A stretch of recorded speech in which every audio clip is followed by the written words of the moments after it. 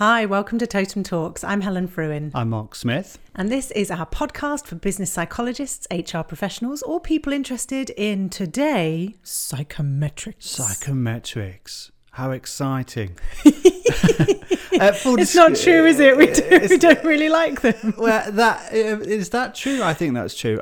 Full disclosure today, dear listeners and viewers, I had a shocking night's sleep last night, and I am desperately trying to bring my A game to this podcast. So if I do sound a little lackluster, more coffee. But potentially this subject could get right under my skin. I do have some strong views on this one. I do have strong views on most things, frankly, don't I? Yes, you do. I do indeed. Now, you are a little bit more versed in psychometrics than I am. I believe you've got like 6 or 7 different accreditations under your belt. I don't know. You lose count after a while. You do a little bit. I think technically I have 1.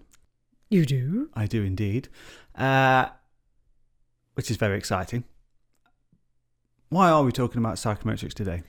Because, as is often the case in the topics that we choose for our podcasts, a few clients have come with questions. So we've got one client at the moment who wants us to look at how they're using ability tests, and are they using them in the correct way for the correct roles? Should they be using a different supplier?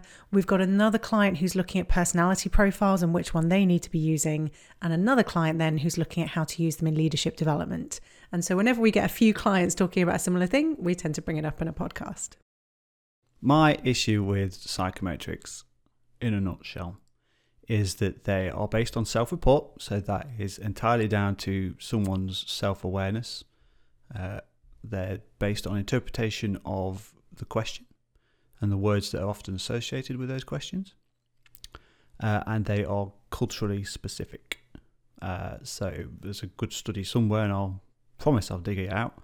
But narcissism manifests itself differently in the UK than it does Italy, for example. I wouldn't say it manifests itself differently, but we would rate it differently. What we would class as narcissistic in the UK, you might call normal in Italy. Yeah, I think you would call it borderline introversion in Italy. But that's the whole point, right? And then the further, and then most tests have been developed in the West. Yes. So the further east you go, the less relevance you have, and there's a fairly big scramble at the moment for psychometrics firms to adapt their testing for sort of the Chinese Asian market, which makes a lot of sense. And just to clarify, so you're saying there that's the issue you have with psychometrics. It's worth just being clear that psychometrics cover all types of tests, whereas you're talking specifically there about personality questionnaires. So when people say psychometrics, they could be talking about personality questionnaires or ability tests, arguably other things as well, but in the work environment, those tend to be the two. I think all of those things would still apply for an ability test. I mean, being self-report, an ability test is going to ask you a question and see if you get the answer right. Yeah, but even within that, you've got a numerical reasoning test, for example. Mm-hmm. Numerical reasoning tests often I find to be more complicated as a verbal reasoning test than the verbal reasoning test. Yes. That's that culturally that's going to manifest itself everywhere. So your point about the interpretation of language, absolutely. It being self-report and there being cultural differences, I'm not so sure that those would be issues with ability tests, because that's where you have local norm groups. So if I was going to use that ability test in Beijing, I might have a Beijing managerial and professional norm group. And just jargon check, if you're thinking what on earth is a norm group, that's a comparison group. So it's the group of 100 plus people that the test publisher will have tested to see what is kind of an average range of scores. Yeah, and ideally you want thousands, not hundreds. Hundreds of thousands is even better. But, it starts to get pricey at that point, so what are you going to do? Test more people. So one of the other issues that I have with psychometric testing is the way that it's delivered, usually to the individual.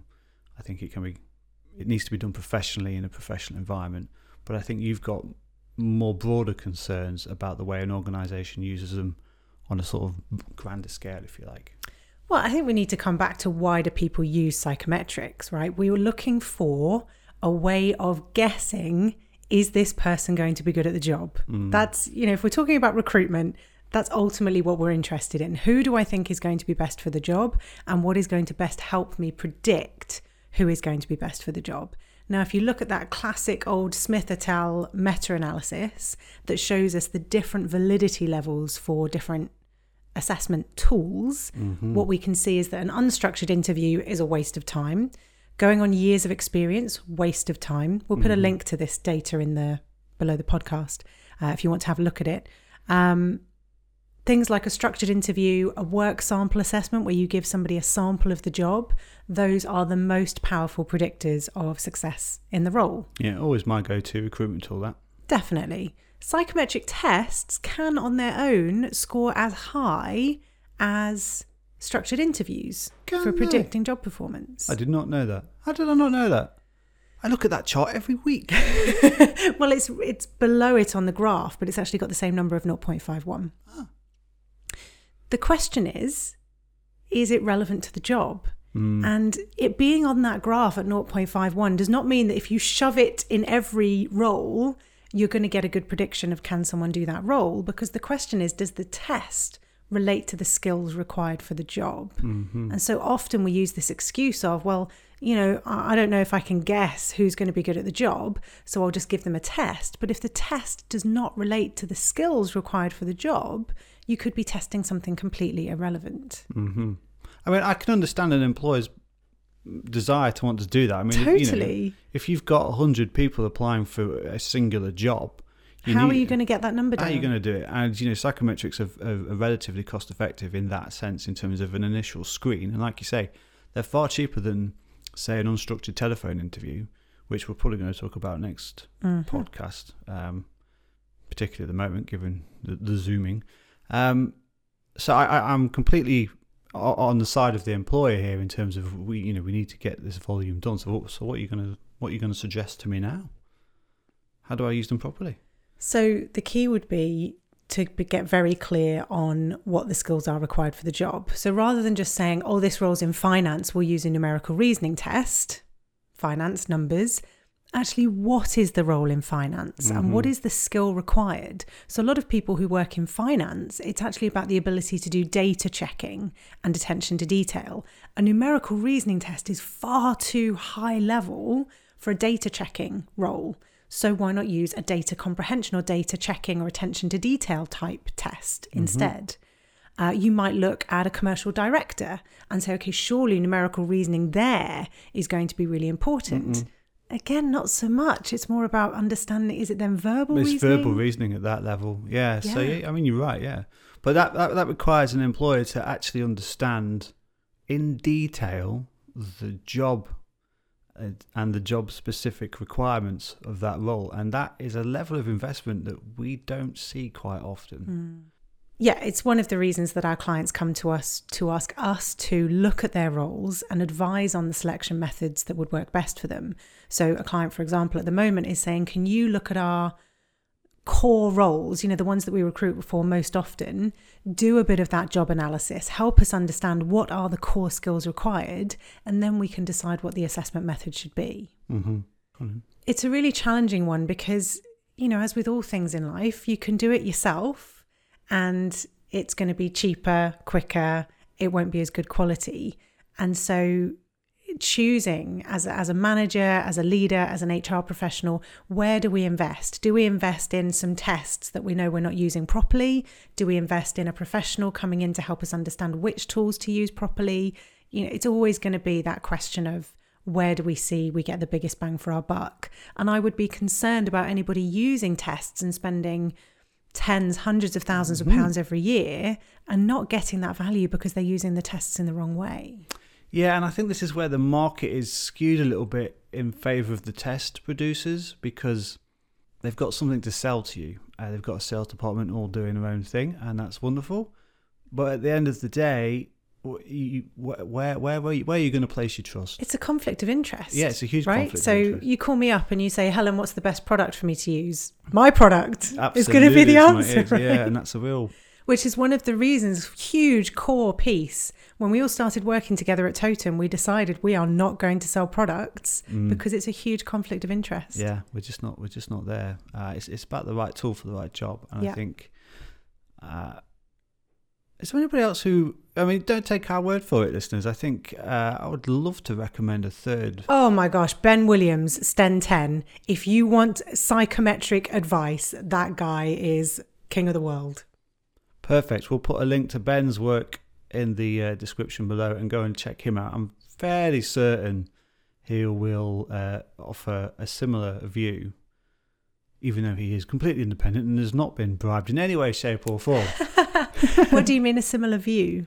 In terms of, don't get an overview of the market. Yes. Well, I had a conversation with Ben just last week and he said the same thing, that he'd considered selling product and recognised there's that conflict of interest. So, yeah, we're on the same page. So the rather sinister ending to this podcast is don't trust psychometric providers. Not don't trust them. Be aware of who you're speaking to. So if you want to go to a test provider and say, which of your tests do you think will help me best? They can guide you on which test will help you best. If you want to go to them and say, but do you think your tests are actually relevant for this role? Who are you speaking to? Are you speaking to a psychologist who's done the job analysis, or are you speaking to a salesperson whose job it is to sell you a product? That is very true. I mean, just one last question, I think. Do you think it would be better to go to a larger test publisher who will have a full suite of products? So you've got the verbal, you've got the numerical, you've got sort of the gamified stuff. You may even have virtual assessment centres that can cope with the telephone stuff as well, who can offer you everything, but basically, without wanting to sugarcoat it, are going to bend you over for that? Or do you think it's better to go piecemeal and actually really specifically target some of the needs that you have? I mean, I'm thinking a company called Arctic Shores who've done a lot of gamification stuff, and it's really, really interesting stuff for a specific audience, for a specific target sort of talent pool, if you like. Arctic Shores has got to be a winner. But some of the bigger boys or girls have not got those kind of products. So where would you be in terms of recommending a long-term strategic psychometric partner? I mean, certainly, and I'm biased because I grew up with SHL. I worked there early on in my career. So that's how I got to know about psychometric testing at such a detailed level. Looking at the suite of products that SHL have to offer, I would rather work with them, because I know that if I'm looking at verbal reasoning as a skill, is it verbal reasoning or is it verbal comprehension? Is it attention to detail? Is it spelling and grammatical errors? Actually knowing what am I looking for, and then finding actually in their product list they have something for that is very helpful. Whereas if I go to a smaller firm that just has a verbal reasoning test and a numerical reasoning test, then I'm a bit more stuck. So I'm going to go to that bigger, and I will tend to go to SHL because I know their product suite so well. However, your point about then piecemeal, for me, there's something about adding those on. So SHL don't have an offering like Arctic Shores. If you're looking for something that gamification, something where you can take your best performers and get a sense of what are they doing, now let's find something that's similar. Arctic Shores is really great for that. So a bit of both.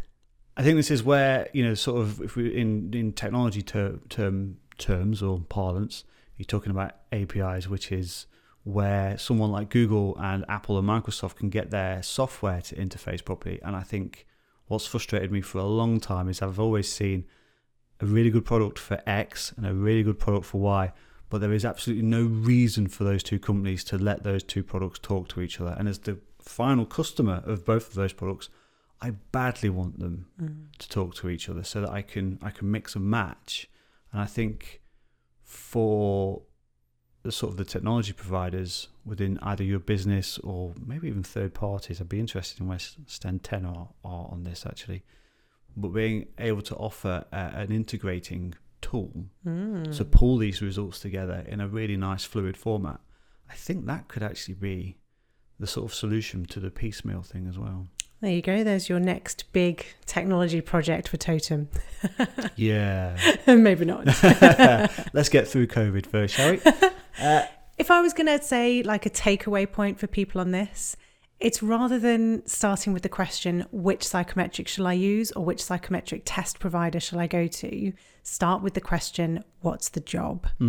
Look at the roles, look at the actual skills. When you go to a hiring manager and the hiring manager says they've got to be good with numbers, Ask 5 more questions. Please. When you say they need to be good with numbers, what do they actually need to do? Can you even show me an example of what they need to do? Well, they've got to take this spreadsheet and they've got to translate it into this coded document, or they've got to take these numbers and then analyze them and look for trends. You really get down to the detail, as though you're asking the person to teach you how to do the job, because then you can go to the test provider and say, I need someone to be able to do this. Do you have a test that would measure for that? Perfect. And if I'm allowed to be totally cheeky and say, by the time you've done that much work, you've probably got yourself the best work sample assessment instead of bothering with a psychometric test. So why not use that instead? Ooh. Okay, well, I think we've just diddled ourselves and some of our competitors out of money. So well done. Good podcast today, everybody. We shall be back in 2 weeks' time, where we will be talking about telephone interviewing. Other ways of getting that big pool of talent down to a short list. Yeah, should be quite an interesting one, I hope. Even though on the face of it sounds super boring, actually. Well, so do psychometric tests. Yeah. Have a great week, everyone. Thank you.